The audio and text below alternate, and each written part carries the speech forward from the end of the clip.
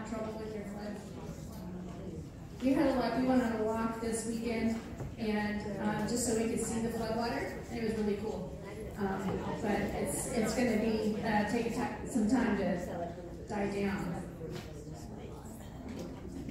Okay, let's pray, and then we will get started. Lord Jesus, you are here. We are grateful that you have brought us all together this morning. We're grateful for the safety on the roads in. Pray for those who are still on their way.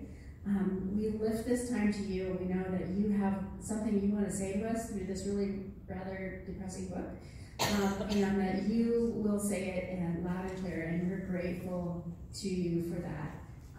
We lift this time to you. In your name we pray. Amen. So this, the other day on Sunday, I was leaving the house, and I didn't look over into my front yard. I was just focused. I was heading into church, and I was focused, so I didn't pay attention.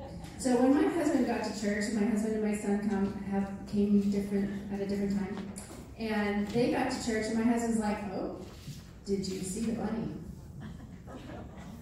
And I said, "No, I didn't." What bunny? Because I don't know if you have bunnies in your yard, but I've got like a whole collection. I've actually got wire over some of my bushes so they won't eat it. So I was like, I didn't see the bunny. He's like, well, the bunny's not there anymore, but there are remnants. So evidently, this bunny, there's a trail of bunny fur across our front yard. And it's just a trail, and there's no like other parts left, just a trail of bunny fur. And so we know that coyotes like to eat bunnies, right? So I'm guessing that this was a coyote rather than like a hawk or something, that got hold of this bunny, and bunny put up a fight and left this trail of fur. But that's kind of how I see this book, right? It's pretty dark. I don't know if you noticed that when you were reading. Like it's pretty grim, right? But you know what? This is an amazing, amazing story. I saw in one place where they subtitled the book of Nahum as "The Limits of God's Patience." Ooh. Now that I don't like that, right? I'm a New Testament Christian. I want to hear that God is patient forever, right? So bear with me as we go through some of this, because I know it's kind of a grim book, but it's going to be okay, because this book actually has an amazing message to tell us. And I'm excited to get to the end of this lecture when you are all going to go, "Yes, go God!" Okay, so yes, go God! Yes, go God! So that's what we're doing today. So first is our overview of the message of Nahum. Nahum, at its basic place, is a prediction and celebration of the fall of Nineveh, which happened in 612 BC. Okay? So it is a prediction and a celebration. You see, like, this whole thing about Nineveh is going to fall, and it's going to be bad, and all this stuff, and dog poop. Right?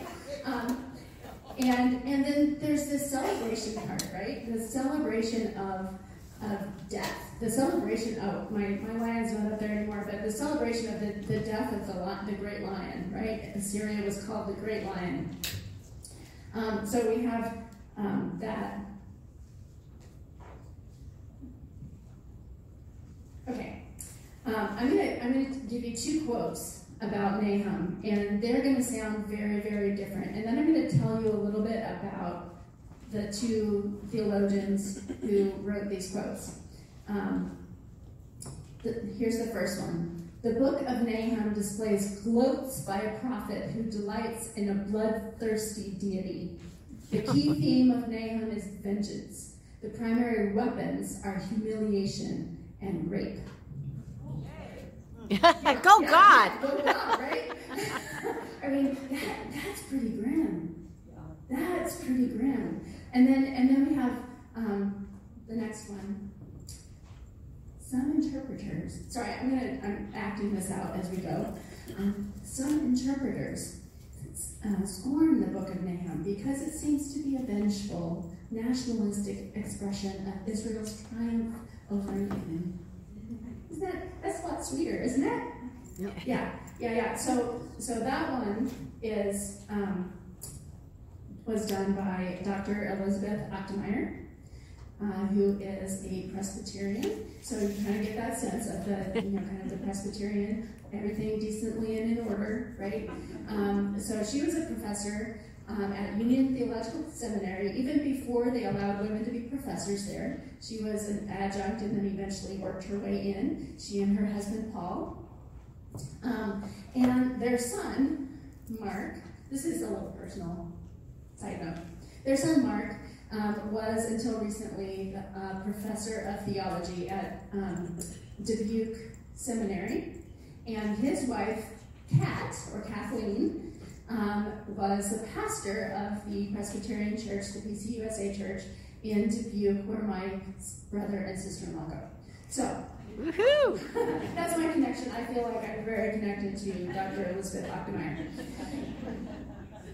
The first quote, the one that's a little bit more grim, is by Dr. Valerie Bridgman, who is the Dean and Vice President of Academic Affairs and Associate Professor of Homiletics and the Hebrew Bible at the Methodist Theological School in Ohio. Dr. Valerie Bridgman is a Black theologian, a woman. And can I just get a whoop whoop for the fact that I've got 2 women theologians? Oh, girls. So she is, this perspective, right? It's a different perspective looking at who Nahum was, what his message was. And so we have the nice, I just want you to notice that not because it's particularly special, but because there are very different perspectives on how we read that, and a lot of our background really influences that. So we see that Elizabeth Achtemeier is very influenced by her decency and order, right? So we can appreciate that a lot, because that's kind of where we come from too. Valerie Bridgman is Methodist, probably AME is my guess, and so it's a little bit different perspective. Okay. The thing I want you to hear about this is that this is not primarily a book about people, about human beings. This is a book about God. Okay, I'm going to say that again because that's really important. This is not a book about people. It's a book about God. So this loving God that we have pictured in Jonah, that Robin talked about a couple weeks ago, and the New Testament, would forgive the sins of Assyria, right? He's already done that in the book of Jonah. He's forgiven the sins of Nineveh, despite Jonah not wanting to even go and do it, right? He's like, no, God, you're gonna forgive them, and I don't want that. These are awful people. But he ended up prophesying, and God forgave the people. They repented, and God forgave them. And then here we are 100 years later, and they're pretty awful. Again, or still, or whatever. But we see, like, that loving God, we think would forgive the sins of Assyria, just as, and this is the final, like, human pride, right? That he will always forgive our sins. We dismiss Nahum as inferior to our sense of what is proper. And so nobody talks about Nahum because it's a really awkward book. When we're looking at God in that light of the New Testament, in the light of his love and his compassion and his forgiveness, it's really hard to read Nahum. So I congratulate you if you read the book of Nahum. Thank you for doing that. It's really important because it does tell us more about God. a little bit about the form and the structure, because the form and the structure always helps us to understand the narrative. So the key message in Nahum is in the first chapter, verses 2 through 11. And it's a hymn fragment. And there is, this hymn fragment comes from another text, we think. And it is a Hebrew acrostic. Do you know what an acrostic is? When they use the first letters, like Psalm 119 is a Hebrew acrostic, because they start each sentence with the letter of the alphabet in order. So it starts with Aleph, which is the first letter of the Hebrew alphabet, and it gets through Yod here in this passage. It gets through Yod, which is kind of like right in the middle of this. They don't get through the whole thing, but they get through Aleph through Yod.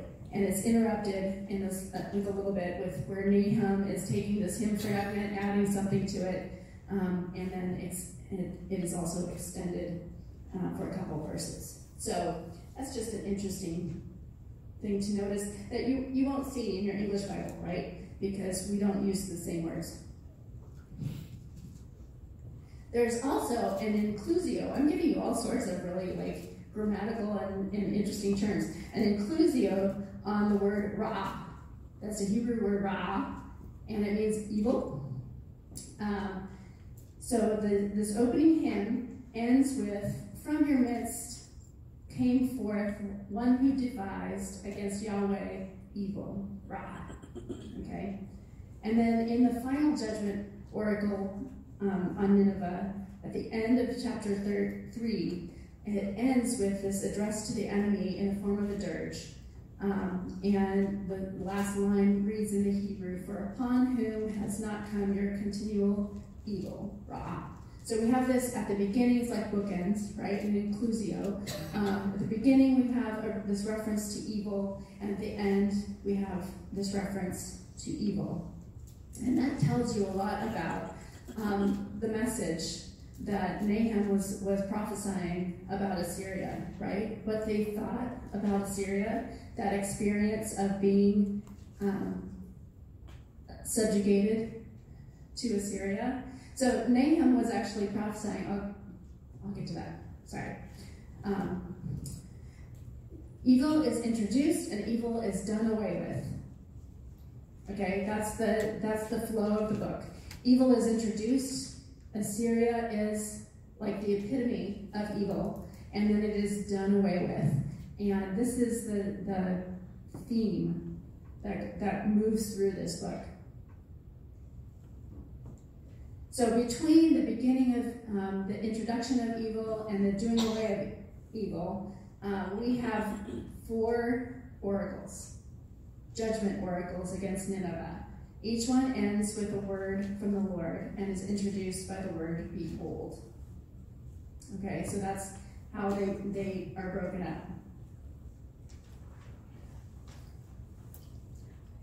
And each pronouncement brings salvation for Israel at the same time. It brings judgment on Assyria. So we have this balance of judgment and grace. Who was Nahum? Don't know. Nahum means comforting or comforter. And it is, what we know about Nahum is that his name was Nahum. And that he came from Elkosh. That's what we know. Nahum the prophet is defined as the person who wrote this book. That's what we know about Nahum. So it's interesting, this book has 2 titles at the beginning in verse 1, right? A burden concerning Nineveh, or an oracle concerning Nineveh. We see similar introductions in Isaiah 13, 15, and 17. And then it's also called the Book of the Vision of Nahum of Elkosh. Okay, we don't know where Elkosh was, but the most widely accepted theory is that this was in Judah. So Nahum was in Judah, and that he was of the tribe of Simeon. So remember the 12 tribes of Israel, and 10 of them were up north in Israel, and then the last 2 were down in Judah. And so he was of the tribe of Simeon in Judah. At this time, remember that we have Israel, the northern kingdom, is in exile in Assyria, right? So they are in exile. So he is in Judah, and he's prophesying against Assyria, and he is talking to the people of Judah who are not in exile, but they are subjects of Assyria. So they've sold their soul to Assyria, and Assyria doesn't play nice. So the other thing that's interesting about Nahum is that it's the only collection of prophetic writings that is called a book. Okay, so there's all these other prophetic writings, and they say this is the prophecy of Isaiah, this is the prophecy of Ezekiel, this is the prophecy of Jeremiah, right? But they don't say this is the book. So don't think that Nahum was like sitting down and writing this down, right? But it's certainly at some point his prophecies were orally passed down, and at some point they got written down and collected together and created a book, and that's the version that we have now.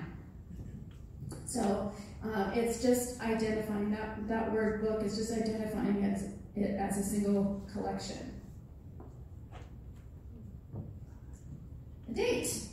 So we know that this was done sometime after Thebes was destroyed, because it says that. And that happened in 663 BCE. And then sometime before Nineveh fell in 612. So it's sometime 663 to 612 BCE. Our best guess is that this is about 100 years after the events of Jonah. So we have Jonah, like I said before, who has prophesied, Assyria repented, they were forgiven, and then we move into this place of they fall away from whatever they had repented, and they keep doing whatever they're doing. So this is the theme of God's goodness is throughout all of this. So I just want to point some of this out. So God is in Nahum. He is good because he is this destroyer of wrongdoing and evil. Is that a good thing, to destroy evil? Right? We all feel that way. I kind of felt that way about my bunny, right? Like my bunnies, they're taking over my yard and my neighbor's yard and the other neighbor's yard, and they're all over our neighborhood. And we rejoiced when that bunny, right? Yeah, Ann too, right? Ann's all over that. So we rejoiced when the bunny was taken.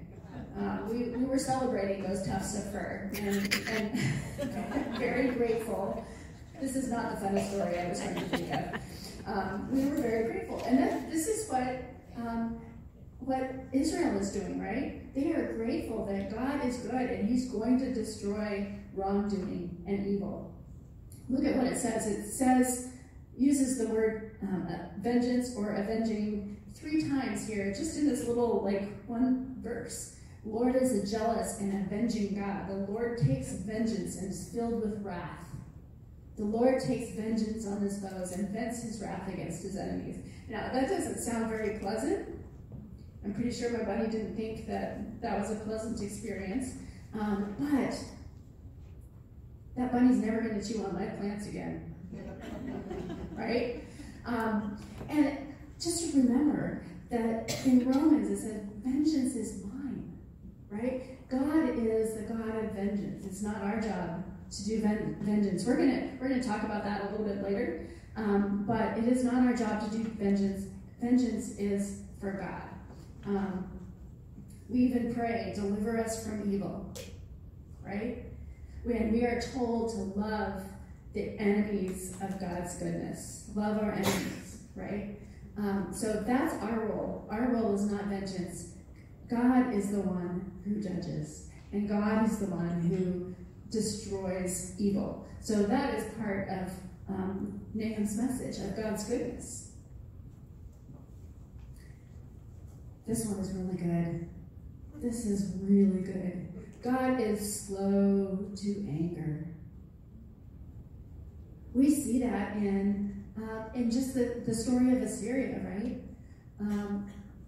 The Israel was taken into captivity about 722 BCE. We know that at some point in there, Jonah was prophesying, and he's like, they're going to repent, and God's like, do it anyway. And he goes, and they repent, and God forgives them, right? And then 100 years later, here we are back to where we were before, right? So God is slow to anger, and that gives me great hope. That is a proof of God's goodness, because we fail a lot, right? We fail a lot. So he had watched. Assyria is called the cruelest conqueror in the ancient Near East. They were the cruelest conquerors in the ancient Near East. We know from some of the archaeological sites in Babylon and translating some of their the old documents that were from about this time, that they did some really awful stuff. Really, like flaying people alive, like just taking their skin off when people were, they were awful. Awful, awful. And God is very slow to anger, even in the face of this kind of evil. Isn't that reassuring? It's like God is slow to anger not just because we fail often, but it gives a chance for every single one of us to come to him. And it gives us the hope that the evil that we see in the world today, it's not escaped God's wrath, right? It's not escaped God's judgment. That judgment is coming, and it's our job to get out of the way, right? So Jonah prophesied to Nineveh. They repented, yet they continued to strip Judah of her treasure and made them pay tribute to Sennacherib, who is the king of Assyria, and Manasseh, who was one of the worstest kings of Judah, made this deal with Sennacherib so that Assyria was stripping Israel or Judah of everything, right? And then Assyrian custom and religious practice became the norm in Judah, and the prophets were murdered, and the temple was desecrated. They did awful stuff personally to individuals, and then did awful stuff to the people that they were ruling over. But it's a mark of God's goodness that he is forbearing and patient with human sin. The weak cannot bear insults, and they immediately answer back, right? So if someone is weak, they can't take it when someone criticizes them, so they just react, right, and respond really fast. And that's the point. It's like the yappy dog versus the lion. The great don't need to respond because they know the other doesn't have the power to prosper for long. And so they know their own power and they're able to live it out. But God always gives his creatures time to turn to him, because his great desire is that each and every one of us come to know him. So he is slow to anger. But he is slow to anger, but not due to weakness.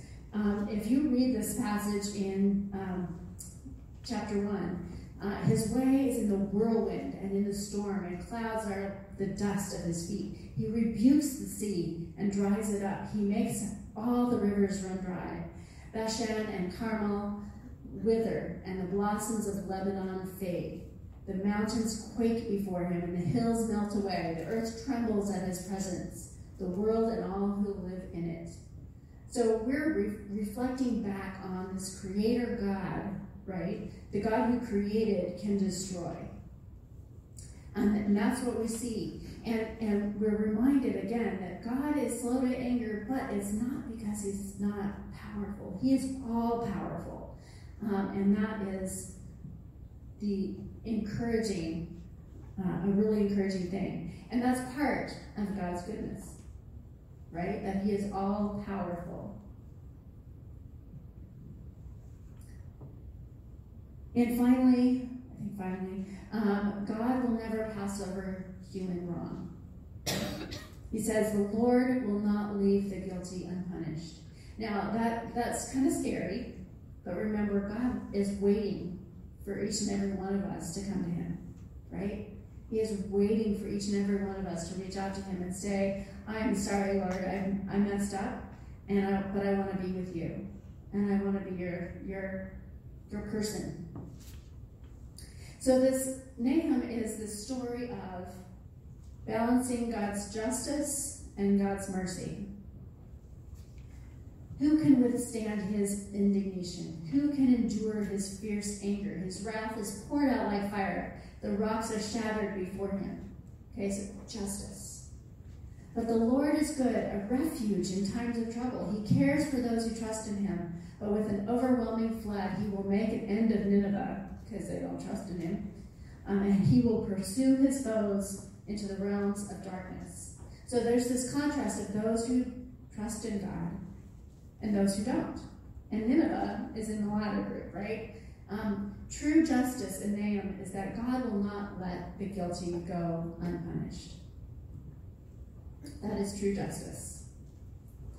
Notice it says, he is a refuge. So there's these two illustrations. He's a refuge, a stronghold. A stronghold is not temporary, right? A stronghold, we still have remnants of forts. If you go out to Fort Worden or up on Ruby Island or all over, you can see remnants of forts that were strongholds, places that we expected to be able to use as defense, right? And since Assyria was so concerned with its strength and its power, this is a reminder that strength is and power is in God. It's not in human construction.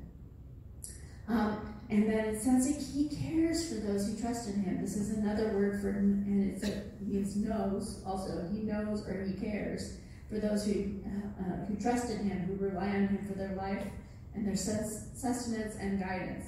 So God's knowledge, his care for us, implies this intimate care, okay? Tender concern, loving communion. We see that in Hosea also, that same sense of intimacy, right? Hosea married a woman, right? That's that intimacy that God is saying he's caring for us, he's loving us, he knows us. So, fun, sin. Assyria's sin is many pieces of it. One is the cruelty that they exhibited against their subjugated peoples. So I told you a little bit before, we don't have to really go into that in depth. So essentially, Assyria forgets that she is just an instrument in the hand of God. Okay? So Assyria before had been used by God, right? Assyria had been used by God to exact judgment against Israel and bring them out of the land of Israel and into Assyria in exile and destroyed their temples, destroyed all the stuff, right? Because Israel was not following God. So Assyria had been used by God, but she had become defiant of the power of God. This is a quote from Rab Shakey. I have no idea how to actually pronounce that name, so I'm going to say Rab Shakey because it's like shaky. He was a Syrian commander at the time of Hezekiah.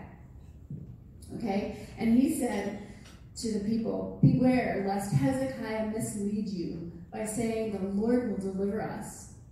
Has any of the gods of the nations delivered his land out of the hand of the king of Assyria? Where are the gods of Hamath and Arpad? Where are the gods of Sepharvaim? Have they delivered Samaria out of my hand? Who among all the gods of these countries have delivered their countries out of my hand, that the Lord should deliver Jerusalem out of my hand?" Right? That is some serious defiance of the power of God.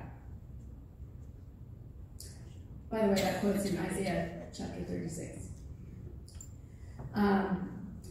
So chapter 3 of Nahum is considered one of the finest poetic portrayals of a powerful nation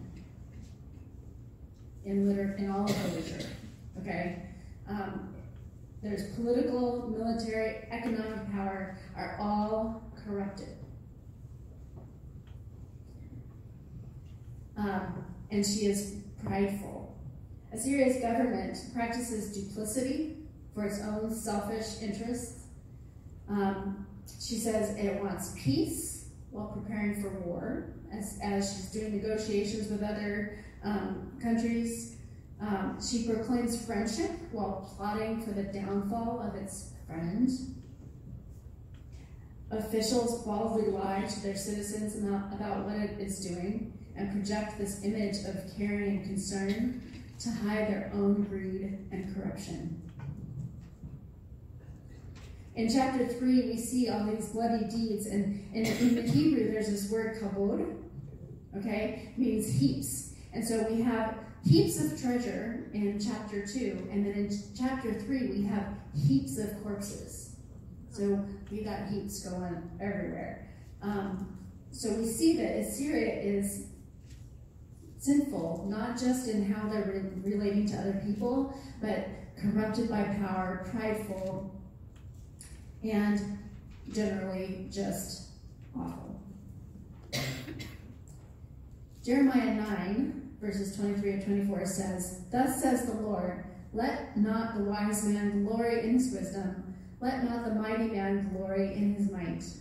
Let not the rich man glory in his riches, but let him who glories glory in this, that he understands and knows me, that I am the Lord who practices steadfast love, justice, and righteousness in the earth. For in these things I delight, says the Lord." So that's Assyria's sin, right? Assyria's sin is going against what Jeremiah says here. They are delighting in their riches. They're delighting in their wisdom. They're delighting in their might and power. They're not